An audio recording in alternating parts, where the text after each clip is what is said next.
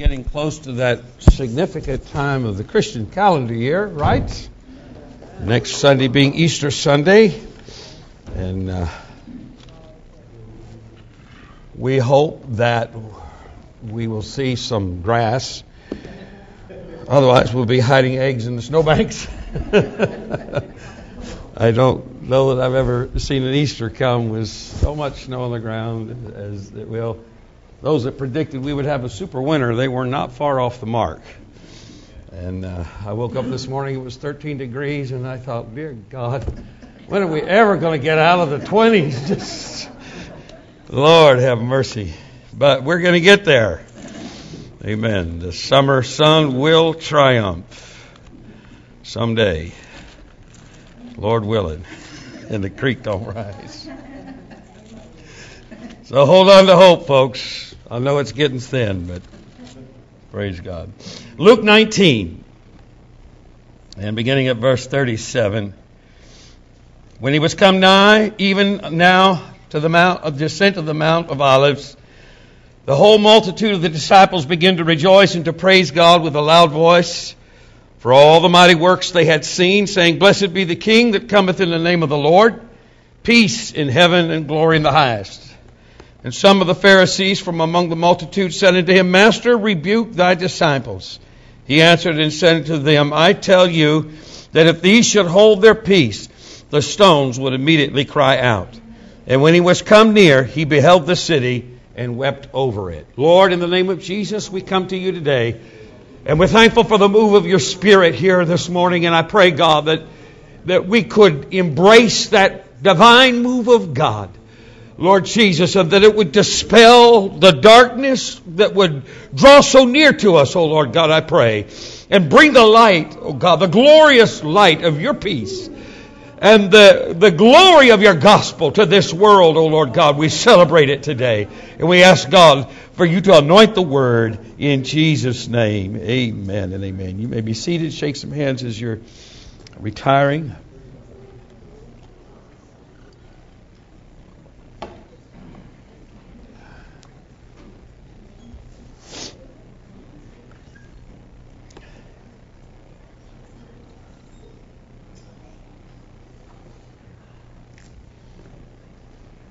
Praise God, praise God, praise God.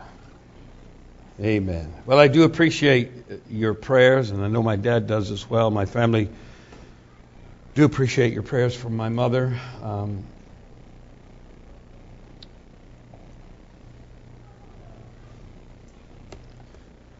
I believe she's collecting her baggage for a final journey. I hope and pray that she'll recover, but it's not looking very good for her right now. So if anybody wanted to see her before they can't really see her anymore, it'd be a good time to do it. She's still in Saratoga Hospital in room 320.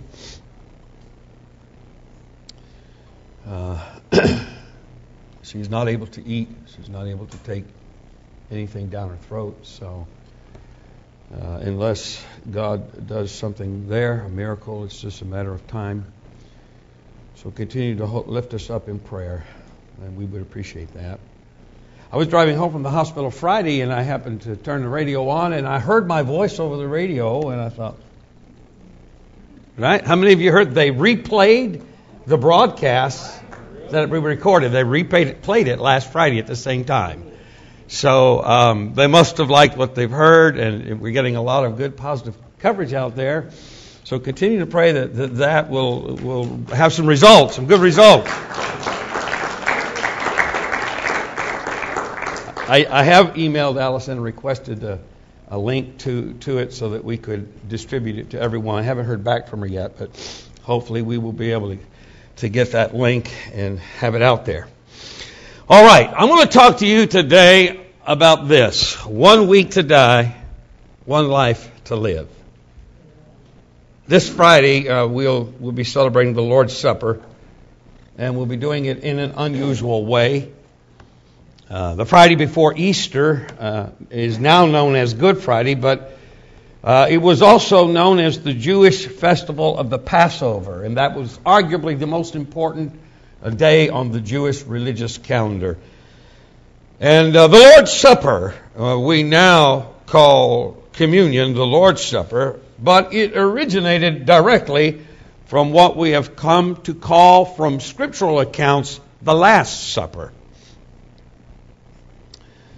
But it would not truly be the Last Supper, because Jesus said in Luke 22:15 and 16, "With desire I've desired to eat this Passover with you before I suffer. For I say unto you that I will not eat any more thereof until it be fulfilled in the kingdom of God." And indeed, Jesus would eat again several times with his disciples before he was taken up into heaven. And we know that there is another supper coming, yet a great supper coming. Has not happened yet, but will happen in our future, the future of the church, called the bridal supper, or the supper of the Lamb, a great celebration in heaven where we will be eating together with Jesus, amen, and celebrating these wonderful things. I hope that, I know some of you are not going to be able to be here Friday, but I hope that you'll make every effort to be here and make every effort to prepare a dish.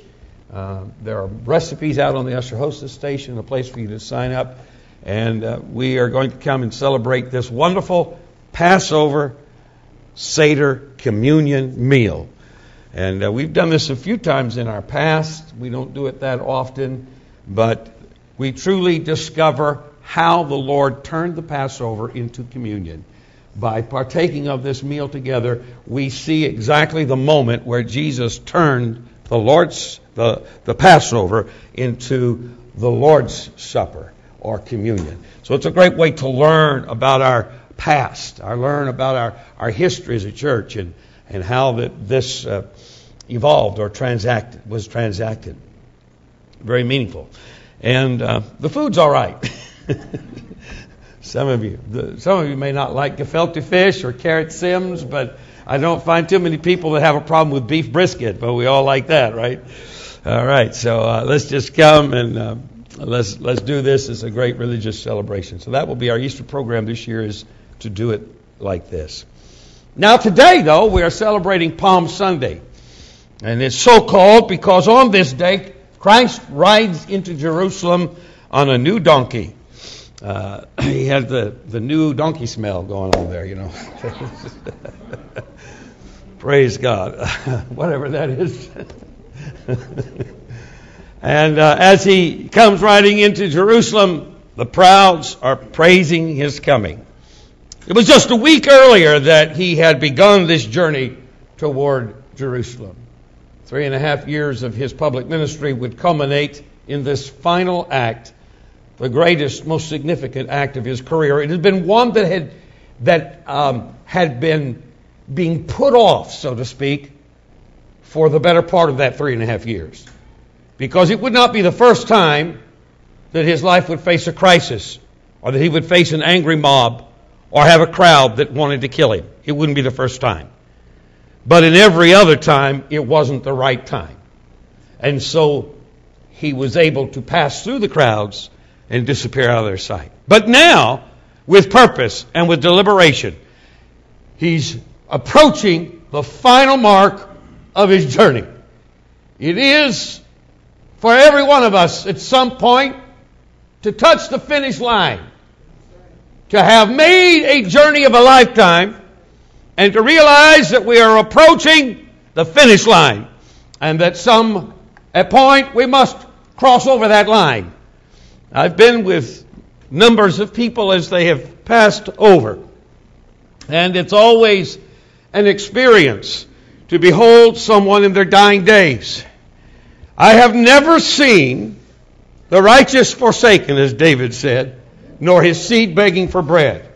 In my career, I have never seen the righteous who had faith with God and walked in the Spirit of the Lord cross over in a state of crisis.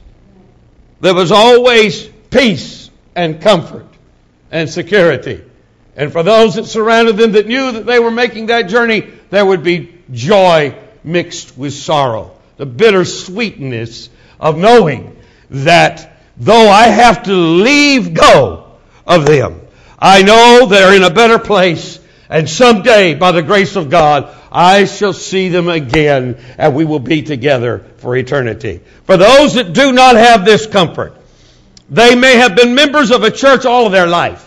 They may have given in offerings, paid tithes, and done religious duties, and said countless thousands of prayers, but they do not go with peace. They go fighting to the last breath of air to hang on to this life, because they don't know, really, they don't know what awaits them on the other side. Oh, for the peace which passes understanding, for the joy that we have as people of God, the security that runs deep inside of us. Having once begun this journey, we know that we can cross the finish line successfully, because He did it. He showed us the way. So this week before He begins His journey toward Jerusalem, He is approaching Jerusalem from the area near the Dead Sea, and He passes through the one significant town in that area, in that region, the town called Jericho. He's on his way to Jerusalem to meet this final destiny. He passes through Jericho. And what does he do as he goes down the streets of Jericho? He stops and pauses beneath the shade of a fig tree and calls a little man down out of the limbs. Zacchaeus, come down from the fig tree. Today, we will eat and dine at your house. His mission of redemption foremost on his mind, even as he ascends that 20-mile road into his final destiny. He's gathering people in, pulling in people that otherwise would not be given the time of day or any consideration. Follow me, come with me, go with me. Let's go together. Oh, hallelujah. The pull of Christ's Spirit resonates down through the ages and still draws us. These stories do not fail to compel people to follow the Master of love, the Master of redemption, the one who so loved us that He would lay down His life for us.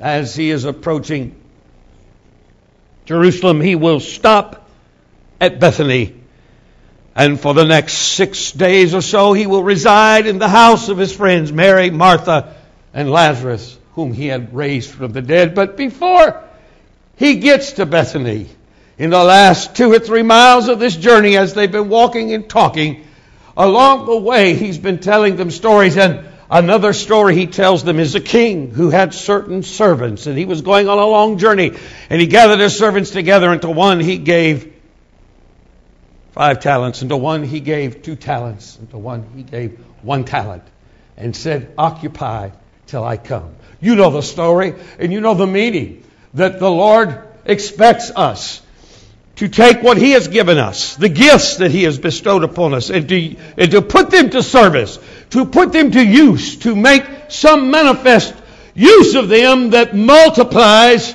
to the effect that the kingdom of God is going to be benefited. As He approached Bethany and would reach that place where He would rest for the next better part of a week, the Great Commission was foremost on His mind. Hallelujah. And now He's planting into the hearts and minds of those who are following Him that we have a destiny and a job to do, that there is something that is going to be demanded of us, an accountability of us. What will you do with what you have been given?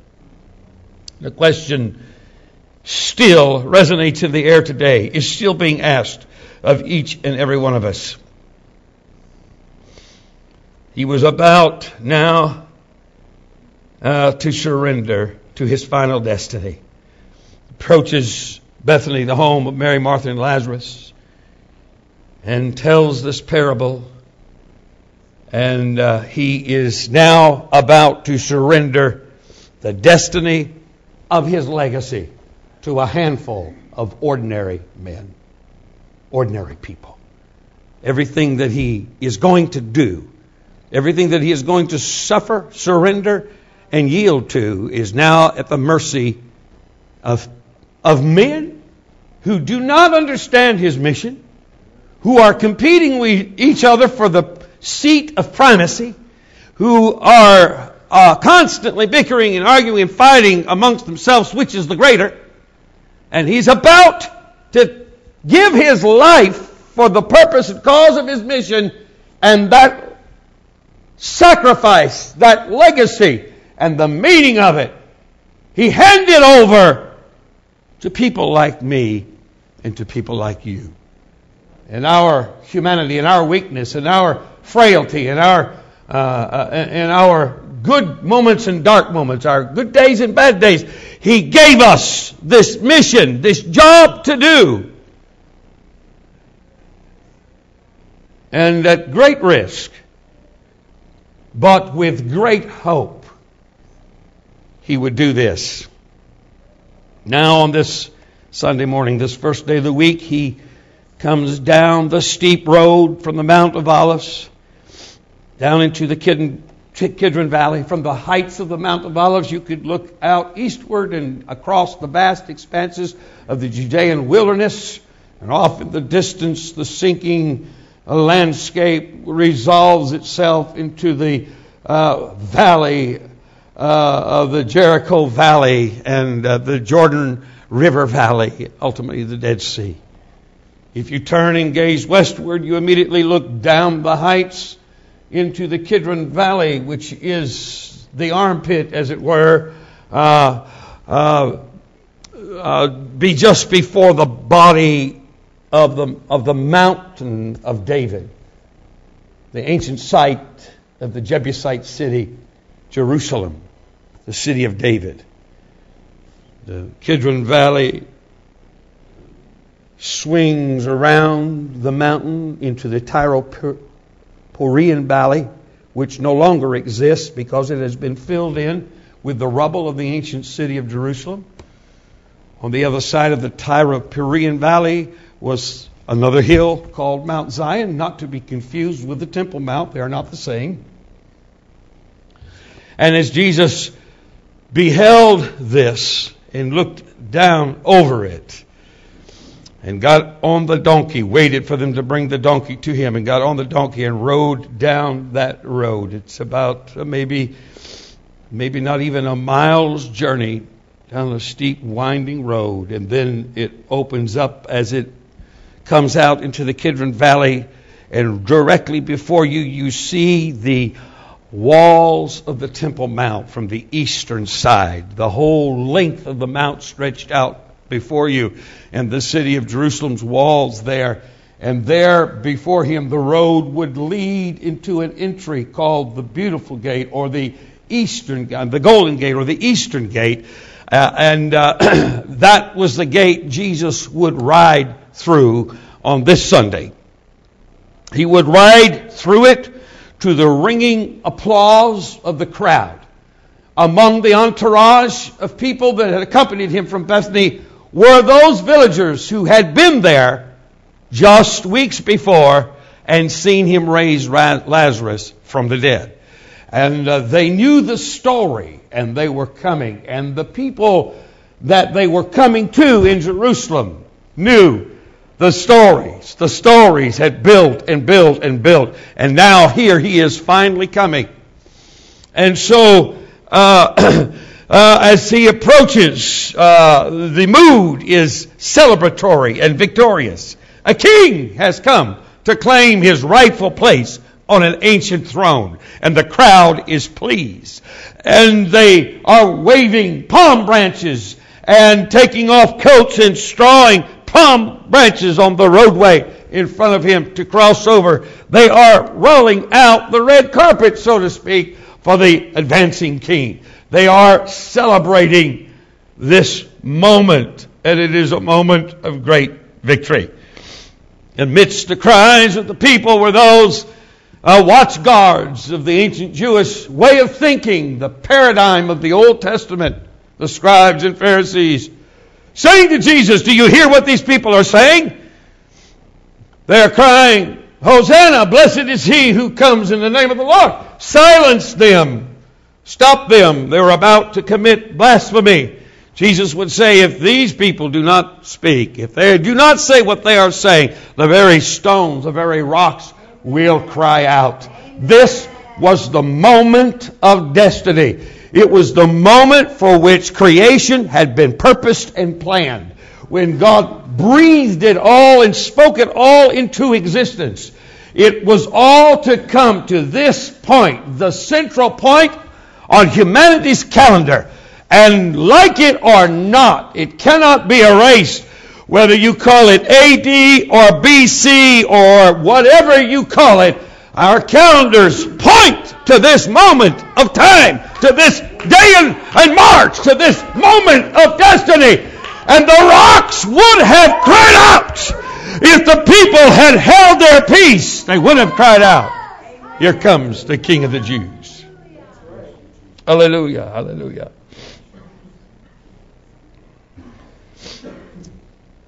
And from here, Jesus would go straight to the temple, where he would observe everything that was going on. Around Herod had begun the construction of this temple. As you know, there was a temple there, Zerubbabel's temple, but Herod had rebuilt it, remodeled it. Really what he had done has taken the old temple down and on its same foundations built a new and very modern structure that stood 15 stories high. Could you imagine the facade of that? 15 stories high, of gleaming white limestone and marble gilded with gold that shone and blazed with the colors of heaven as the sun would strike it. It was beautiful beyond compare. And they had been working on it for some many years. In fact, the work would continue until 66 AD, where finally the outside walls that lined the Temple Mount itself would finally be completed in 66 AD to be destroyed 4 years later when the Romans conquered Jerusalem and leveled it to the ground. It was at this time that Jesus wept over the city. He looked at it. He said of it, you see this temple.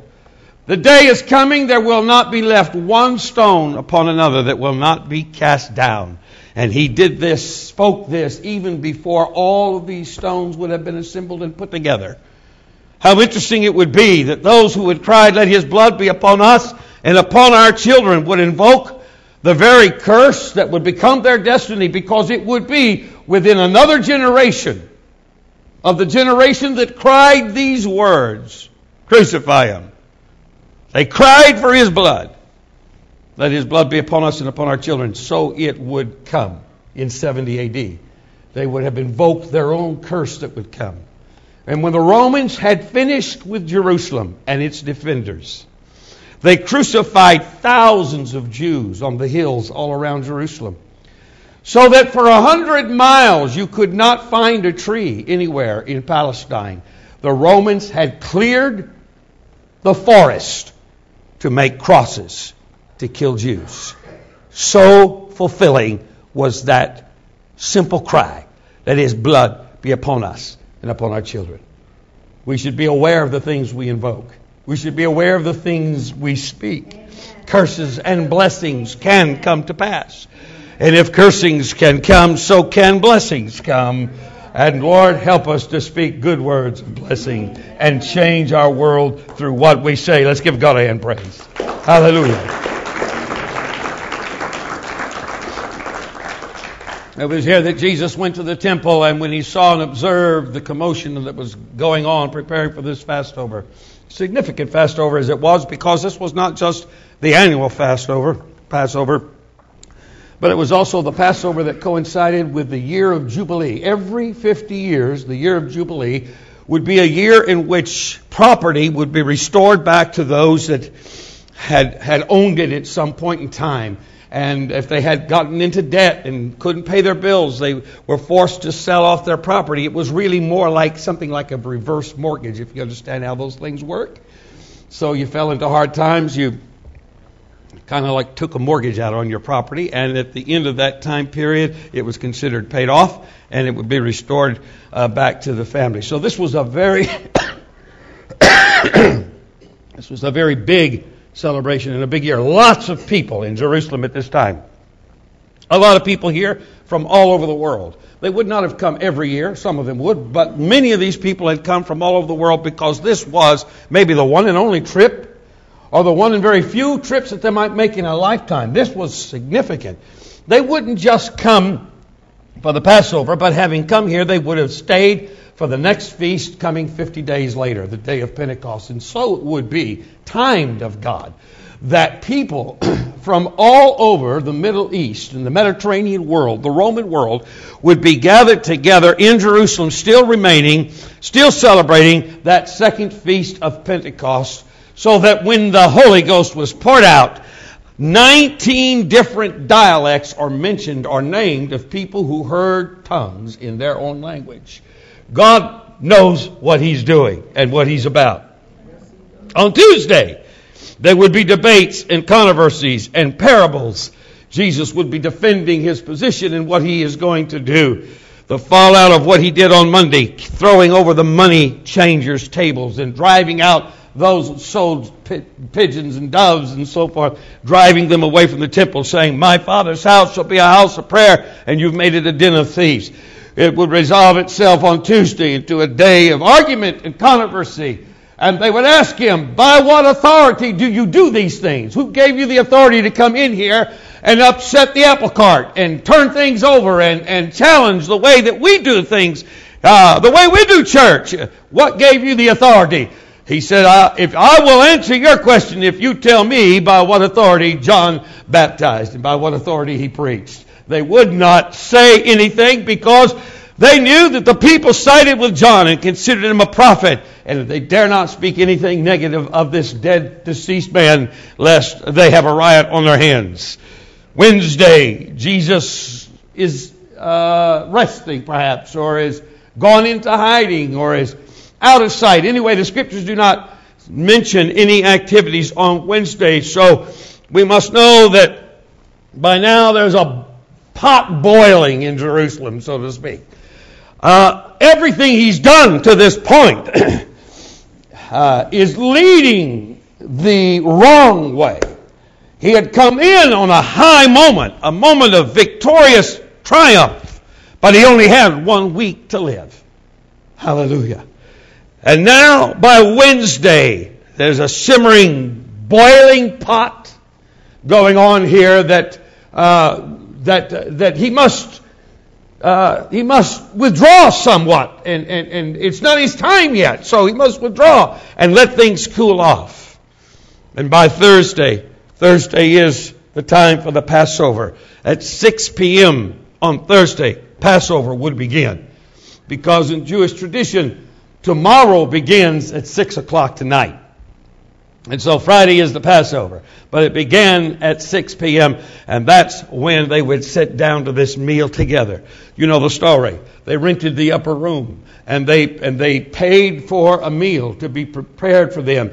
And as they sat and went through the motions of Passover, and they began to drink the various cups, the 4 cups of the Passover, and to eat the food of the Passover, Jesus singled out the one who would betray Him. He who dips at the same time in the sop with me is the one that will betray me. Later He'd say, "Whatever you're going to do quickly." And Judas would slip away into the night, where he would make the final transaction and the appointment. He will be in the Garden of Gethsemane following the dinner. Later this evening, as his habit is, he will retire to the Garden of Gethsemane, and there you can seek Him and find Him, and I will lead you to Him. And so it would be. They went out. There was heaviness over the entire meal. It did not hold together. The church was in distress. There was a dark spirit over the church and the people of God. There was a feeling of malaise. Something isn't right here. Something is broken and needs to be fixed. And no one could put their finger on it or really understand or make connections of what was happening in all of this mess. They went out. They sang a few psalms. They went out into the garden. There Jesus said, I go to pray. Peter, James, and John, come with me. Let's go a little further. I want everyone to pray, but Peter, James, and John, I want you to come with me. Sit here and pray. I'm going to go over here and pray by myself. You pray for me. Pray for me. Peter and James and John tried to pray. They couldn't connect. You see, when Satan has an advantage, we live in the fog of battle. Spiritually, mentally, we're in the fog of battle. And we can't sense the moment. We can't know the destiny that is in that moment. We don't know how the battle is going to turn out, and it doesn't look like it's going to turn out well. And because we cannot really connect with the final ultimate purpose of God in that situation, depression, discouragement, despair sinks down upon us. And we know that prayer will strengthen us and help us. But how to pray with faith, we do not know. And so we make the feeble attempts that we do and sink to our knees and fall asleep in slumber. Twice he would awaken them. Get ready, get ready. The hour is near. It is approaching. Jesus was the only one who knew everything that was going to happen. And he knew that the time was short. The sands of time on the clock of his life had begun to run out 1 week prior, or 5 days prior, and now it was coming to that point. The hours had been whittled away to mere minutes. Father, let this cup pass from me. Nevertheless, not my will, but thine be done. Hallelujah. Arise, let us be going. Let us be going. But here they come into the garden. Betrayed with a kiss, arrested, confusion amongst the ranks. The disciples flee like chickens with their heads cut off. They don't know which way to go. Only one will follow Jesus. Two will follow him, actually. Peter and John will follow him. But only John will stick close to him. Peter will, as you know, deny him out of fear for his own safety in life. It'll be a moment of personal betrayal that he will live to forget. He will live to regret for the rest of his life. A moment of personal betrayal. It's a moment that can come to every one of us as disciples of God. A moment of personal betrayal where we cave in, where we give in to the demands of the flesh and to the security for our own safety and whatever. It's a moment that should have been resisted, but may not have been resisted, and one that we'll live to regret, but one, by the grace of God, we can recover from. Jesus would not let Peter go, although Peter tried to get away. Peter tried to say, I'm not good enough. I failed my mission. I failed my purpose. I failed my ministry. I'm not good enough. Jesus did not let him go. Can you be thankful? Amen. In heaven, you will meet Brother Peter and you will hug his neck and shake his hand and slap his back as if he had never had that moment. You will not hold it against him. You will forgive him. Never to mention it or bring it up before him or throw it to his face. Why? Because he's Peter. God had a purpose for him. God had a plan for his life. God had something big for him. Hallelujah. And God wasn't not going to let him go. And thank God he does not let us go. He does not want to let any of us go. He wants somehow, always, to preserve us and to help us to follow through to that destiny that we were called to lead and to do. On Friday morning, all night that night, Thursday night, Jesus was kept awake, standing on trial in a kangaroo court, an illegal trial in an illegal court. False witnesses would accuse him, and justice would not be served by a biased court who had already made up their mind that he should be condemned. On Friday morning, he would be led out about 9 a.m. and crucified. At noon, the sun would hide his face, from this awful moment until 3 o'clock in the afternoon. He would be taken down from the cross somewhere between 3 and 6 p.m. after it had been determined that he was deceased and dead. He had to be taken down off the cross and put away in the earth before 6 p.m. that night, because that would begin the Sabbath day. And to have anyone dead hanging on a tree on the Sabbath day would have defiled the Sabbath day. So all of them had to come down. They all had to die and come off the cross and be buried. It would be a very hasty, thrown together burial. A borrowed tomb. Someone steps forward and offers his tomb, new tomb, and others come and they quickly take his body and wrap it up, and they have not washed it properly. They have not wrapped it with the manifold wrappings of linen, interspaced with herbs and smelling things that would keep the body smelling good. They had not time to clean him or wash him or do that. It was just a very hasty thing, and get him in the tomb and cover it up. And so Friday night rolls into Saturday. All day Saturday he's in the tomb. And Sunday morning rolls around. Sunday, the first day of the week, begins by the Jewish calendar at 6 p.m. on Saturday night. So Jesus would literally be in the tomb for 3 days, or parts thereof, Friday, Saturday, and Sunday.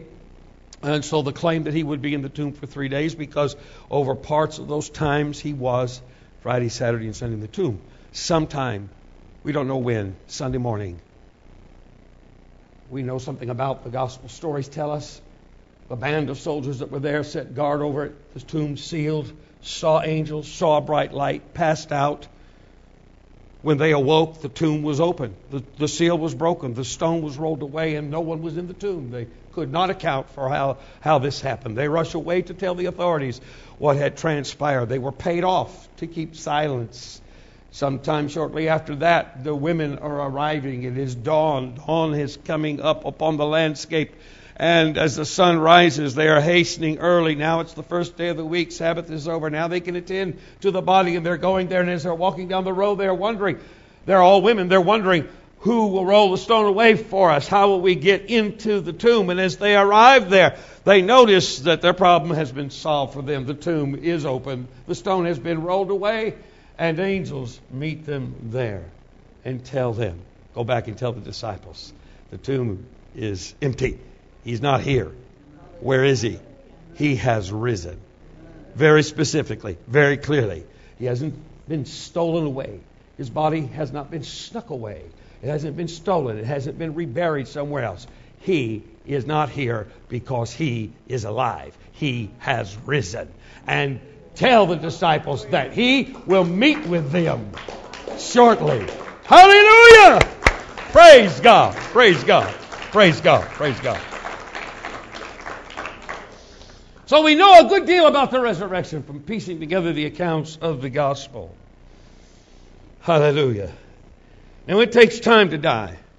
Most of us do not go in the twinkle of an eye. Death can be a drawn-out, protracted, and ugly thing. And hopefully it will come at the end of a long and well-lived life. Folks will celebrate us and say, well, he or she lived a long time and they had a good life. And somehow we comfort ourselves and make ourselves feel better because it has to happen, and we know that. And better that it should have happened that way than in some other way. Jesus, last week, is the story of two triumphs. Two triumphs. First, there is his Palm Sunday triumph, which was a splash. Really? They were ready to put him on the throne that day, but by the next day, they were already beginning to change their mind. His moment of triumph truly was a moment. It was a moment. And I would declare that that moment began to evaporate as soon as he overthrew the money changers' tables and took authority in the temple. That was the moment it began to evaporate, because he was challenging the status quo and everything that was. What must have seemed a crushing defeat to his disciples would turn out to be his greatest triumph. By the end of the week, the same crowd that had cried, "Blessed, Hosanna, put him on the throne," were now crying for his blood. And the disciples retreat and hiding in the darkness, hiding in the closet, hiding behind locked doors. They did not see his death as a triumph at all. They didn't see it as a victory in any way. They felt that it was the ultimate defeat, the declaration of the absence of everything that they had once hoped would happen was now gone. They had, at that moment, no clear mission, no clear understanding. You know that Jesus had given them a mission, the Great Commission. He had preached it to them. He had taught to them. But this next 40 days would be a days of intense personal trial and dissatisfaction. They were wandering in a spiritual wilderness. They didn't know which way to go. How can we go forward when He is not here and we don't know where He is? Even if we do know we've seen Him alive, some of us have, not all of us have, and those that haven't are doubting and wondering and questioning. And finally, when He revealed Himself to all of them, Thomas the doubter, at the last, it would not be His last appearance. He never stayed with them very long. He always disappeared out of their sight within a quick time. And those moments were moments of great question. Peter, already burdened by the affliction of a moment we have discussed that he would regret the rest of his life, throws up his hands in despair one day and says, "I go fishing." In other words, I'm going to go. What are you going to do, Peter? What are you going to do? What are we going to do? They sat around the table and they talked. What are we going to do? Finally, Peter said, "I go fishing. I don't know what else to do. I don't know how to go forward. He's not here. I don't know where He is. I don't know how to find Him. And I don't know if we ever will connect with Him again or what will happen. So I'm going to go back fishing." And the Jesus who wouldn't let him go met him on the shore, let him catch nothing all night long, so he would be disgusted with fishing and feel like, I'm a failure no matter what I do. I'm a failure. I can't do anything right. I'm a failure. And would meet him on the shore. "Peter, come. Have you had breakfast yet? Come, there's fish on the fire here. You didn't catch any, but I got some." Hallelujah. "Come, let's eat. Let's eat. Peter, do you love me? Feed my sheep. Feed my sheep." Jesus wouldn't let him go. Peter broke. He wept. He broke. He connected. He reconnected. It was a soft moment for him, a bittersweet moment, a soft moment. It was an altar moment when he could come crawling back to the very knees of the one he had denied he ever knew and say, "Jesus, you know I love you. Where else can we go? You alone have the words of life. Where else can we go? What else can we do?" And so Jesus packed them back up into the upper room. And finally He left them and he disappeared. He went into heaven, out of their sight. They saw Him go. They knew He left. Now they know something. They know something not magical, something mysterious, something spiritual, something definitely supernatural. They know something. Something is coming. And they feel that something coming. They feel it. And He sends them back to the upper room. And for 10 days they pray and they gather together. And now they're not talking about going fishing, but now they're talking about who's going to replace Judas and who are we going to put in to fill his ministry, because there's a ministry here for everyone. There's a ministry. Everyone ought to be. We're going somewhere. We don't know how it's going to happen, but we know something's about to happen. Hallelujah! And when the day of Pentecost was fully come, they were all together in one place, in one accord, when suddenly from heaven there came a sound of a rushing mighty wind, and it filled all the house where they were sitting. And there appeared unto them cloven tongues like as a fire, and it set upon each of them. And they all spake with other tongues, as the Spirit of the Holy Ghost filled them. Hallelujah! And from that moment, doubt resolved itself into the firmest assurance of faith. For what can be stronger in life than a faith that will commit a life to a death of a martyr? What could be stronger in life than a faith that would take someone to the ends of the world to suffer all kinds of tribulation and persecution and never be discouraged and never give up and keep pressing the fight forward, keep putting it forward? What could be better than that? You see, for the day of Pentecost, they did not fully understand the victory that Jesus had purchased for them at Calvary. They did not understand the meaning of that death then. But over the next bit of time, they would understand it, and they would assimilate together a body of scriptures and teachings about the victory that God had given them. Hallelujah. Amen. I've got a bunch written here. I don't know if I've got time to read all of them. Hallelujah. But let me just sample a bit here in Hebrews 2 and 9. But we see Jesus, who was made lower than the angels for the suffering of death, crowned with glory and honor, that by the grace of God he should taste death for every man. The idea that Jesus' life and death, that his death particularly would be an atoning death, a substitutionary death that could literally pave the way for transforming an experience for each and every one of us. One that we could rise up and have a hope and a victory that we would not die.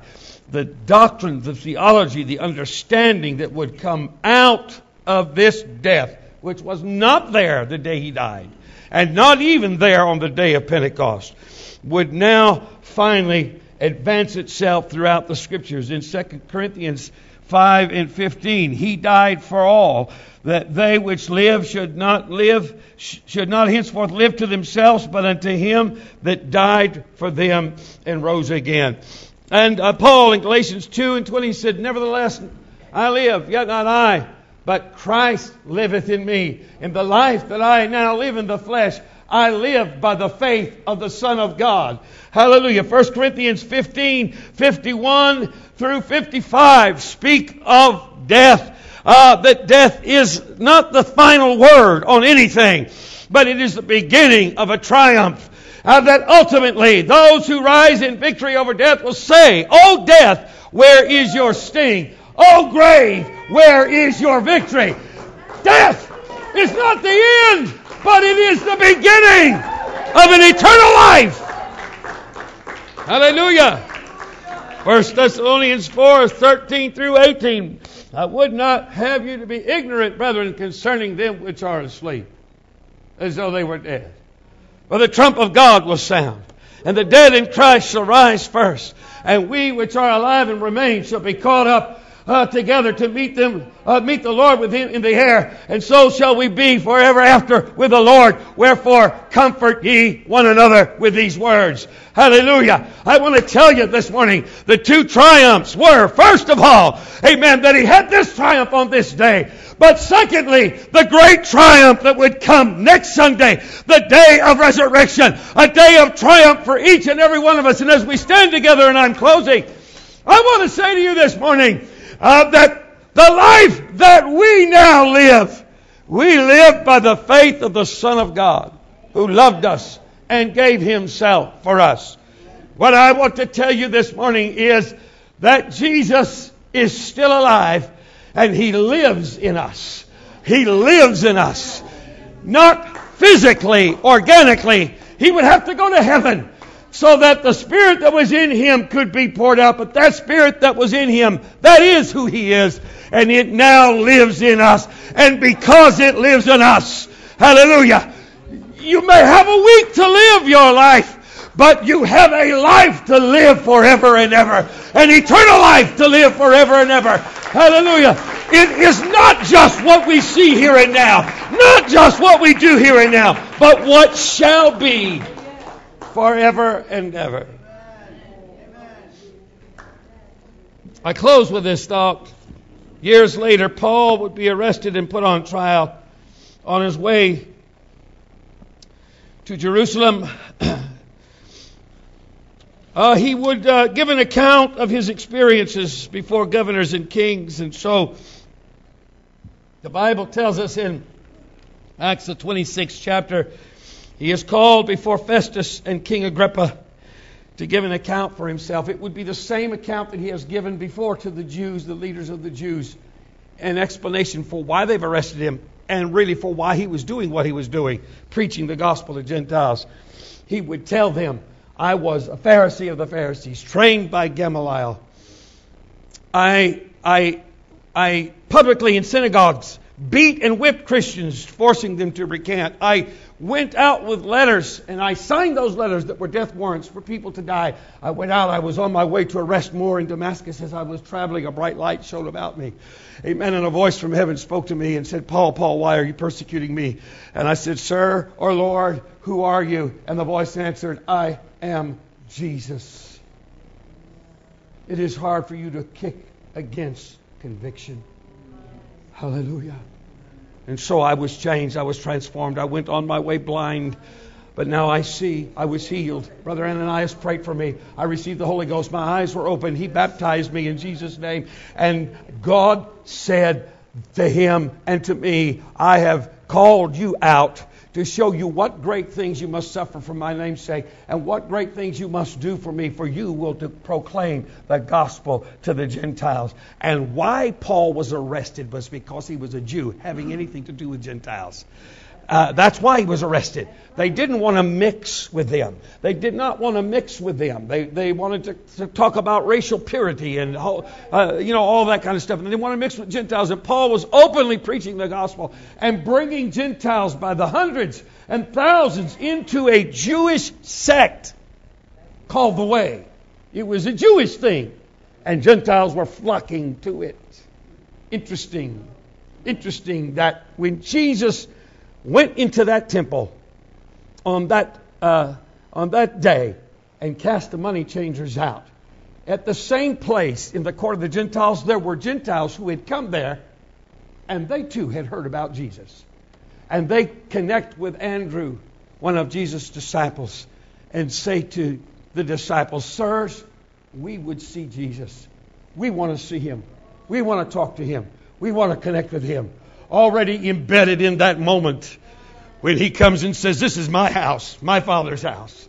This is where it's all going to begin. This is what it's all going to mean. And this is where it's all going to go. He knew that the mission would be to reach Gentiles, and he had a man picked out for it. He wasn't a good man. He had done a lot of bad things. But look at the people God uses. He takes a murderer named Moses and makes him the lawgiver. He takes an adulterer named David the king, and he puts him as the chief one in the line of the throne of the destiny that Jesus would come from. He took you and I, hallelujah, who are nobody, ordinary people, ordinary men, but he lives in us. He lives in us.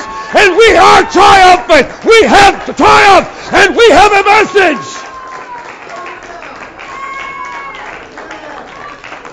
Hallelujah. Come on, Prince. Hallelujah. We have a message. And so Paul would once again give this same testimony by reason of his argument. And as he is doing it, suddenly Festus shouted, Paul, you are insane. Too much study has made you crazy. But Paul replied, I am not insane, most excellent Festus. I am speaking the sober truth, and King Agrippa knows about these things. I speak frankly, for I am sure these events are all familiar to him, for they were not done in a corner. King Agrippa, do you believe the prophets? I know you do. Agrippa interrupted him. Do you think you could make me a Christian so quickly? The King James Version says, Paul, almost thou persuadest me to be a Christian. Another translation of this has him saying this, a little more and your arguments would make me a Christian. Just a little more. Oh, the power in the gospel. Hallelujah. If only you would open your mind wide enough to let it in, to hear the whole story, to let it in. Hallelujah. Almost, not only almost. Paul said, I would that not almost, but altogether you were such as I. Save these chains. Hallelujah. And so he lives in us. This life he lived. Hallelujah. It was not over. It still is going on. It's carried every day in your body, in your mind, in your spirit, in your life. His life is in you. It is in us.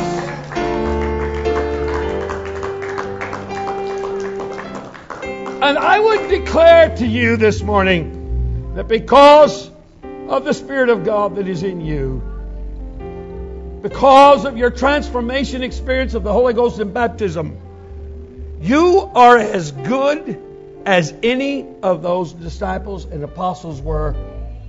You are as good as any of those first century Christians were, who were the first to try the Holy Ghost out.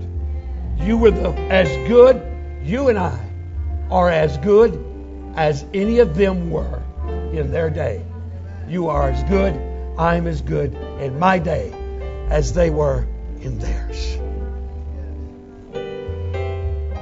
Hallelujah. So let us live that the light shines. So let us live that the word gets out. So let us live a life of invitation, of bringing people to the Lord. Hallelujah. Why don't we celebrate and worship in song? Hallelujah. Thank you, Lord. Thank you, Jesus.